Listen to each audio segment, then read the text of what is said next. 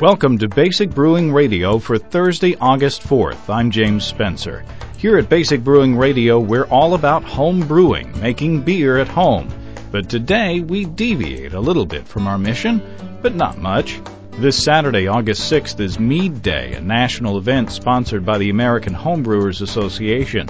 In a little bit, my friend Steve Wilkes joins me on the porch to sample some homemade mead and to talk about how best to enjoy it.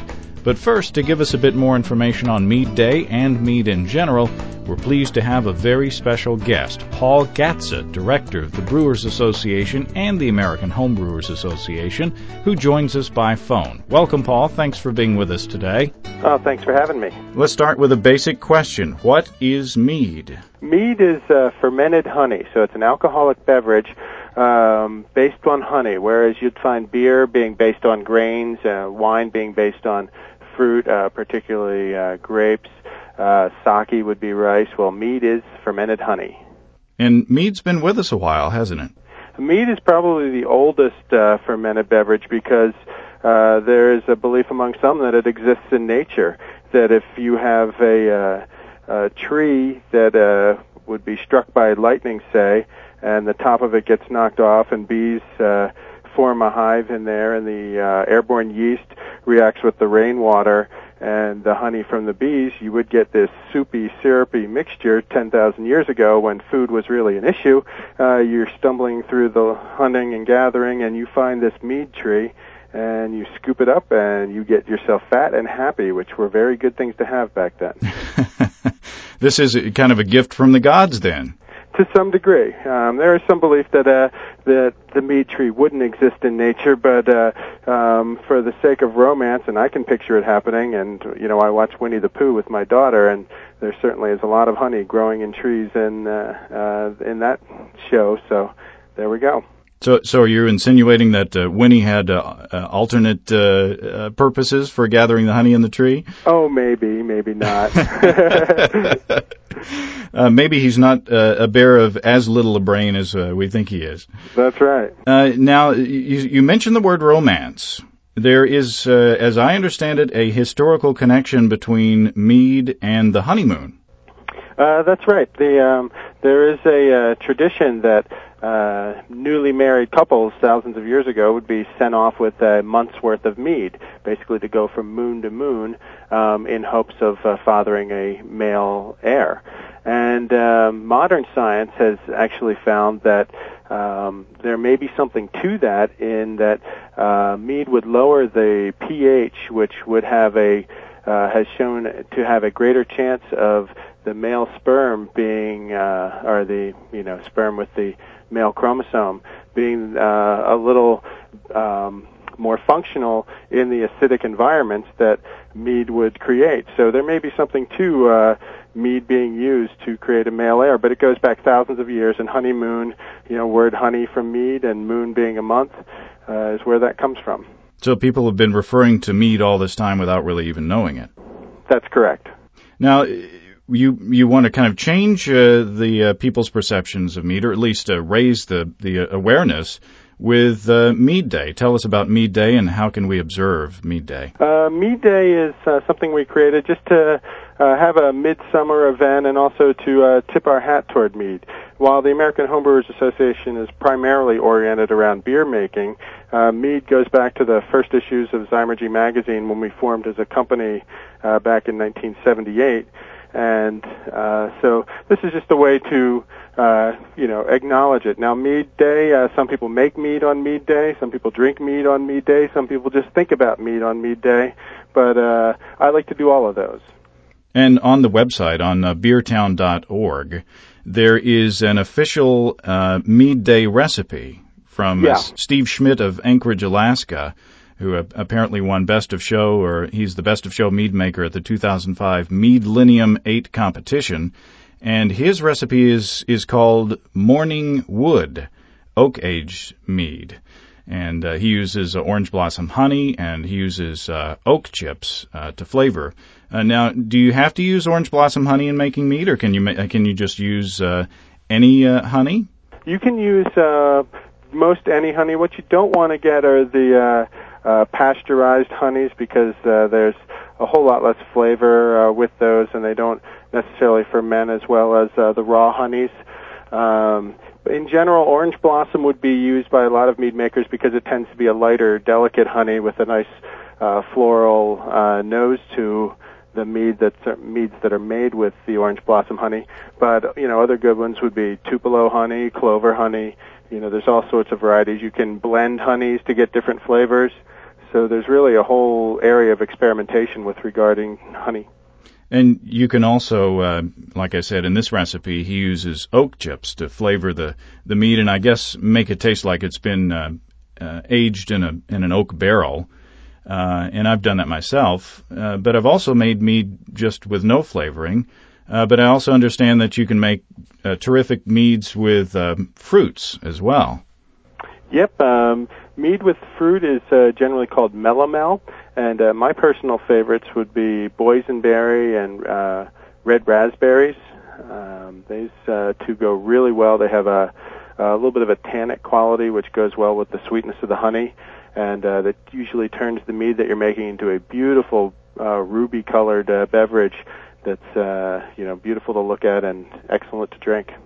Now, hopefully our audience is homebrewers, so they're going to be curious if they haven't made mead before. But what's the basic procedure in making mead? Is there a boil like in making beer? Each mead maker does it a different way. Some mead makers will boil the honey like making beer. Some mead makers will just heat the honey to between 150 and 170 degrees for about 20 minutes to pasteurize the honey, with the theory that if you boil it, you might scrub off some of the aromas in the boiling process. And then other mead makers will come from the winemaking point of view, where they will add sulfites and not use any heat at all. I personally will either boil my honey or pasteurize my honey. Yeah, in my experience, and maybe I've just been lucky, but I haven't boiled in the past. I've just added pure spring water to 10 or 12 pounds of honey, and then added some. Do you have to add yeast nutrients as well to kind of help the yeast get a kick? Right. Whereas in beer making, the barley has the nutrients to get it going. Honey does not have those nutrients. So the risks of not using a nutrient would be a stuck fermentation or the very high finishing gravity. And so I usually like to add a little bit of dry malt extract to provide those nutrients. Some people will use a yeast nutrient product labeled as such, like a diammonium phosphate. But I personally just like to use a little bit of powdered malt extract to help kick it off. And what kinds of what strains of yeast can you use for mead making? A lot of wine yeasts will do well. I've tasted meads made with beer yeast as well, but I think the wine yeast will tend to handle the higher alcohol content that most meads are made towards. When I make a really strong mead, I tend to use a mixture of a wine yeast, like a red wine yeast, and a sherry yeast. I kind of like a little bit of that musty, sort of sherry oxidized kind of flavor to add some complexity to it. And what's the fermentation time? Meads will generally go through a primary fermentation in about 2 weeks to about 2 months. Then secondary fermentation can be rather quick. You can usually just let it clear in a secondary fermenter, or sometimes it can take months and months. So with mead, I think the overriding principle is make a lot of it at different times, and then that way you always have some in the pipeline, and you never have to rush your mead out. Yeah, you definitely want to have patience in making mead. Yeah. Yep. A lot of meads are really good pretty soon, after 2-3 months. But generally, if they're really good after 2 or 3 months, after about a year, they might be really great. Now, there is you can add clarifying agents at the time of bottling, or you can prime it like a beer, and if you clarify it, you'll have a still mead with no carbonation, and if you prime it, you'll have a sparkling mead, right? Yeah, if you prime it, you should be able to trap that in the bottle and it would be sparkling. I've made mead that's like a dry champagne before, where I primed it for the bottles. In general, I tend to make more of the still meads. I let them settle out on their own, and my usages for them tend to be toward the medium sweet to sweeter variety, and I usually leave them still. But it's place for experimentation, and whatever you like, you can make it. In my experience in making meads, I have always primed it, and over time you get something that looks and tastes a lot like champagne. Yeah. And if you serve it in a champagne flute, you get the nice bubbles on the side, and you get the nice little head on the top. And especially if you can wait a year or two or even longer, it gets drier and crisper and more mature, and it's definitely worth the wait, in my opinion. Yeah, I would agree. I like to age my meads for a couple of years. And what are the things that you have to look for in making mead? What are the things that the stumbling blocks, or if you've never made a mead before, what advice can you give people? Be careful who you give samples to, because they may end up really liking it and then coming over to your house a whole lot and emptying your mead supply. So that would be one thing to watch out for. Another would be in the brewing process, the stuck fermentation is always something to be considered about. So you definitely want to use your hydrometer and keep an eye on the gravity, and do some reading where you based on your recipe of where that gravity should end up. You can always try to get it going again if it does get stuck, but that's probably the biggest issue people have. And with regards to fruit, one tip I would have is that freezing fruit will often break the cell walls, which will then get more fruit flavor, so more bang for your buck, because fruit can be expensive. Good advice. Now, one last point. Mead is generally fairly high in alcohol, and it goes down pretty easy, so it can catch up to you pretty quickly, right? It can. There is a range of meads being made commercially now that are around 7% alcohol.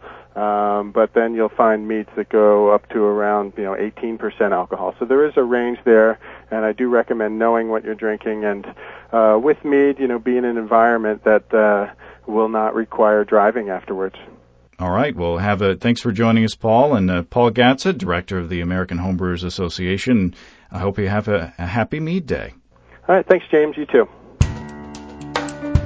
And if you want more information about the American Homebrewers Association's observation of Mead Day, you can go to our website, basicbrewingradio.com. That's basicbrewingradio.com.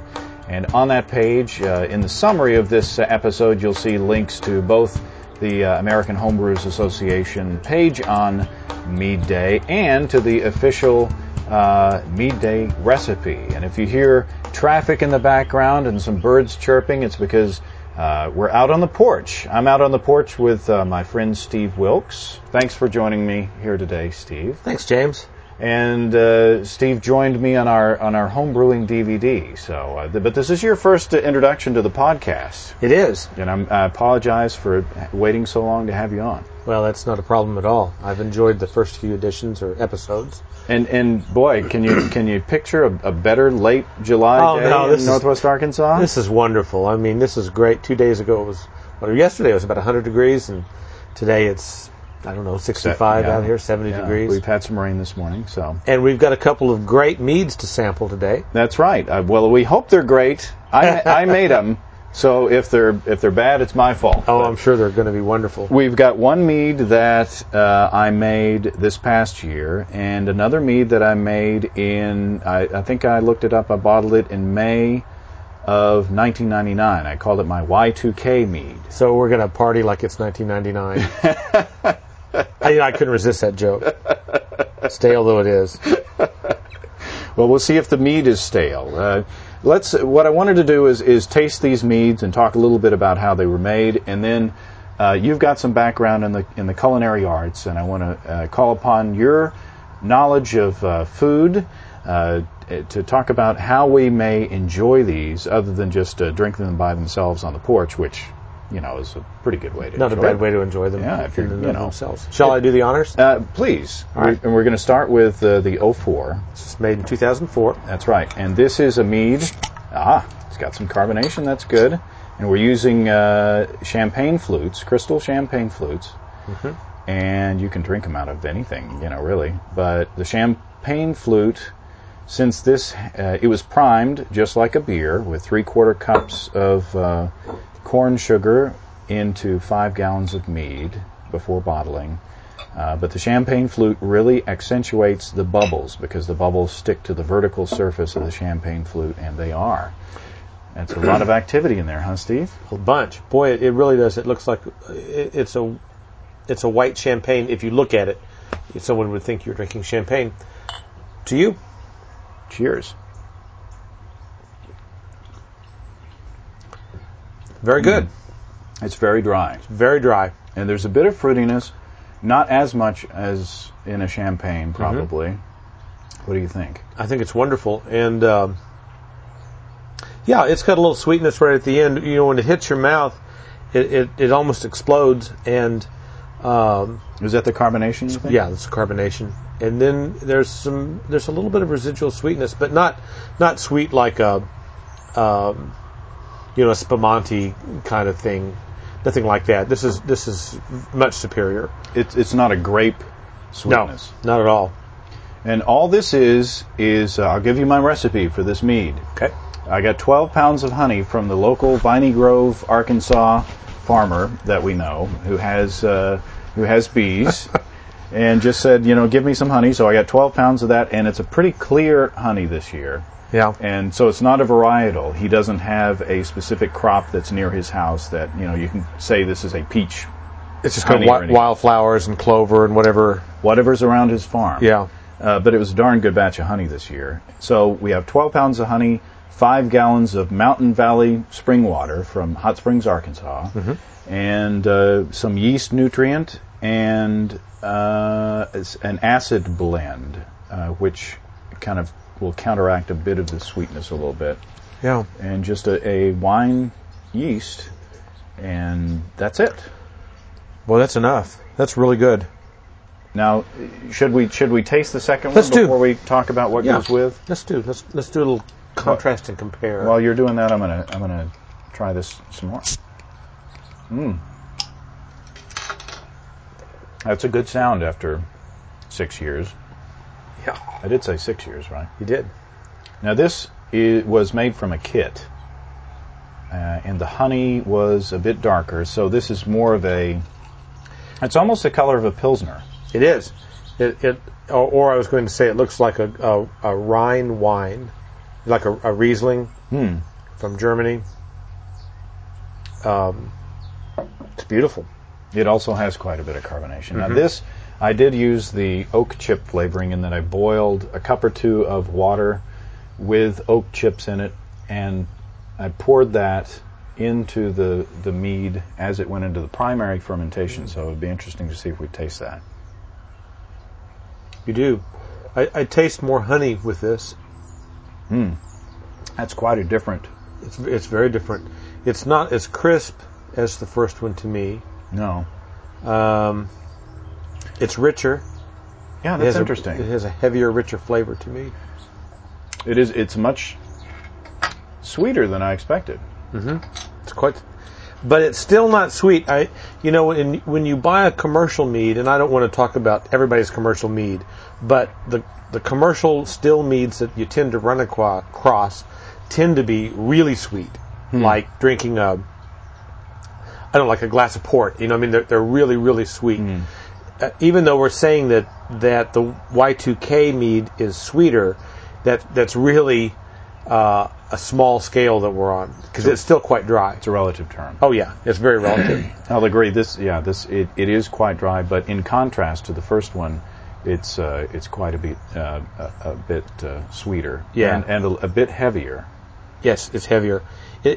In some ways, you'd almost say that the first one would be like a really light American standard if it were a beer, and this would be like a really, really rich Helles or something. With a bunch of malt in it.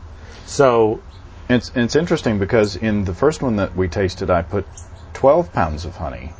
In the second one, there's, I believe, 10.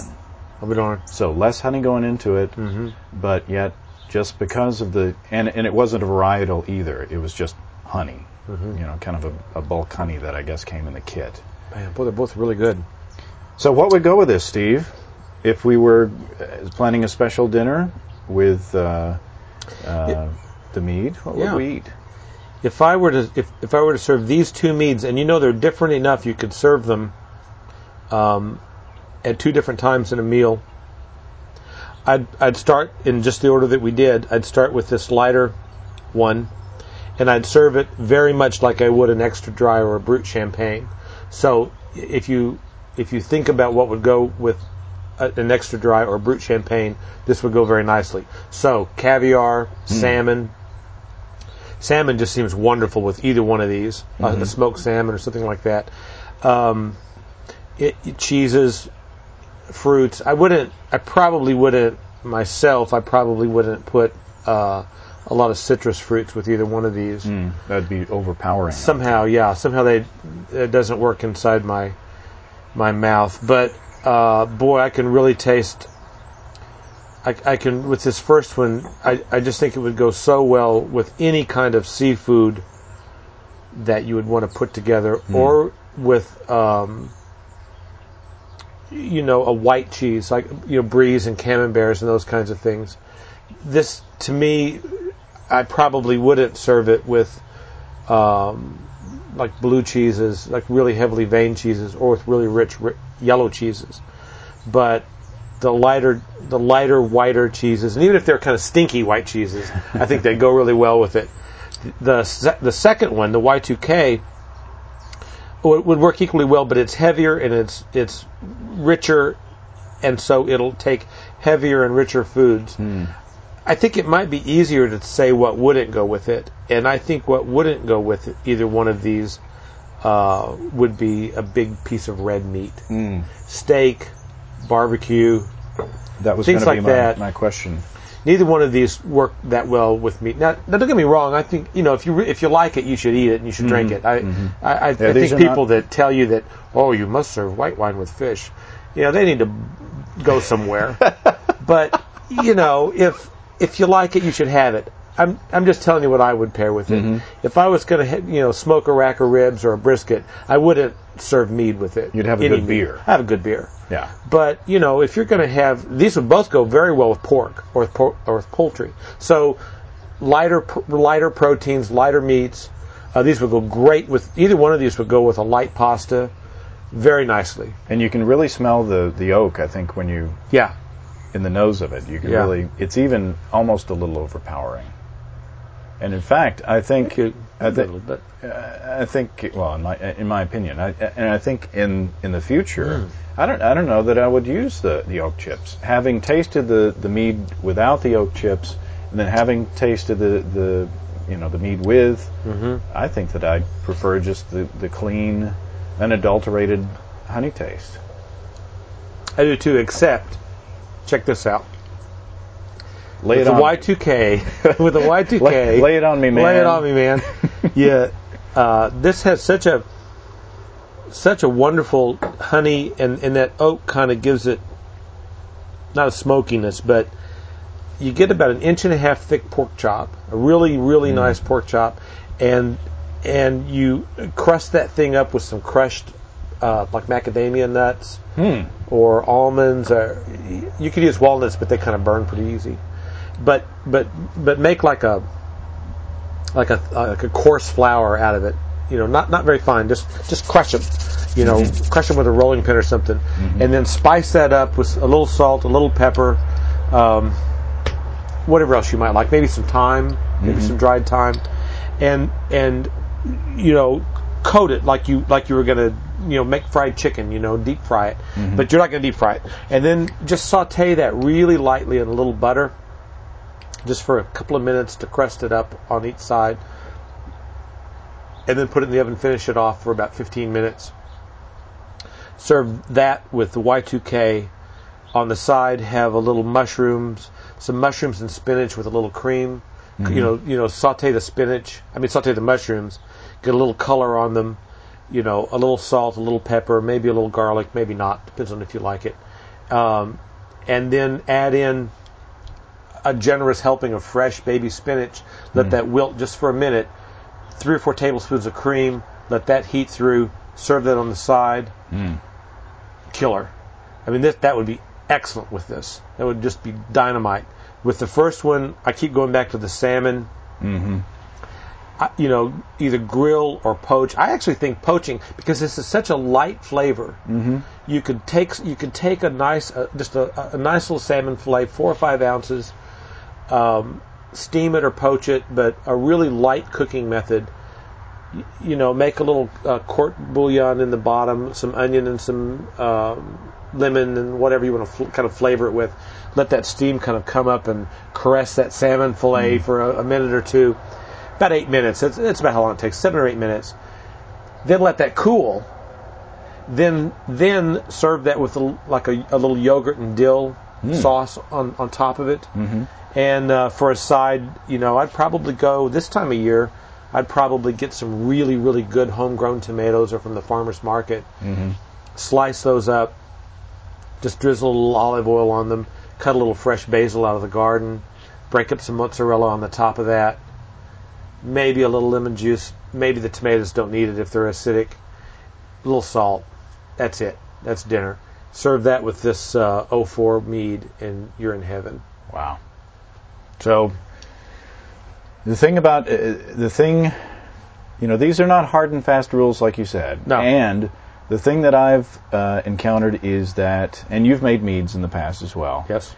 Every batch can be different depending on what honey you use. May depend on what temperature you ferment at, what time of year it is. Oh, yeah. There's so many variables. But isn't it the beauty of it? Isn't it the beauty of home brew and of home mead making? Because unlike opening up a Budweiser or opening up even a whatever it might be, you know what it's going to taste like. Now that has its own appeal. Yeah. Don't get me wrong. Yeah. But there's just such a magic in opening up, this mead or this beer or whatever it is that you made yourself, and that you taste it and you go, oh man, this would be so great with some salmon or with some pork or whatever. And then you have a dinner party and you have your friends over and it's all about, enjoying life and enjoying your friends and your family and the great weather and just this universe that we live in. That's what it's all about. And honey and water and yeast together for a few months. Does it get any better than that? It's magic. It's magic. Well, there you go. I don't know what else we can say. There's not a whole lot more to say about it. You could kind of pontificate on for a long time. And the more mead you drink, the longer it goes. You pontificate. That's right. Which maybe we should cut off right now. I think it's time to stop. I think we should drink some more mead. Yeah. Off the air, not really on the air, but off the recording, and we'll go from there. But thank you, Steve Wilkes. Thank you, James. My partner, my friend. I appreciate your being here. I appreciate being here. From all of us here at Basic Brewing Radio, we hope you have a happy mead day. And don't forget, if you want to drop us a line, we'd be happy to hear from you. If you have brewing questions, show suggestions, or just want to say hey, write to james@basicbrewing.com or just fill out the contact form on basicbrewing.com. On the next episode, Paul Gatza joins us again to talk about home brewing in the United States and about the American Homebrewers Association. We hope you can be with us. That's all until next week. Until then, thanks for listening. I'm James Spencer. Production help for Basic Brewing Radio and our website is provided by Kelly Dodson. We'll talk to you next time. So long.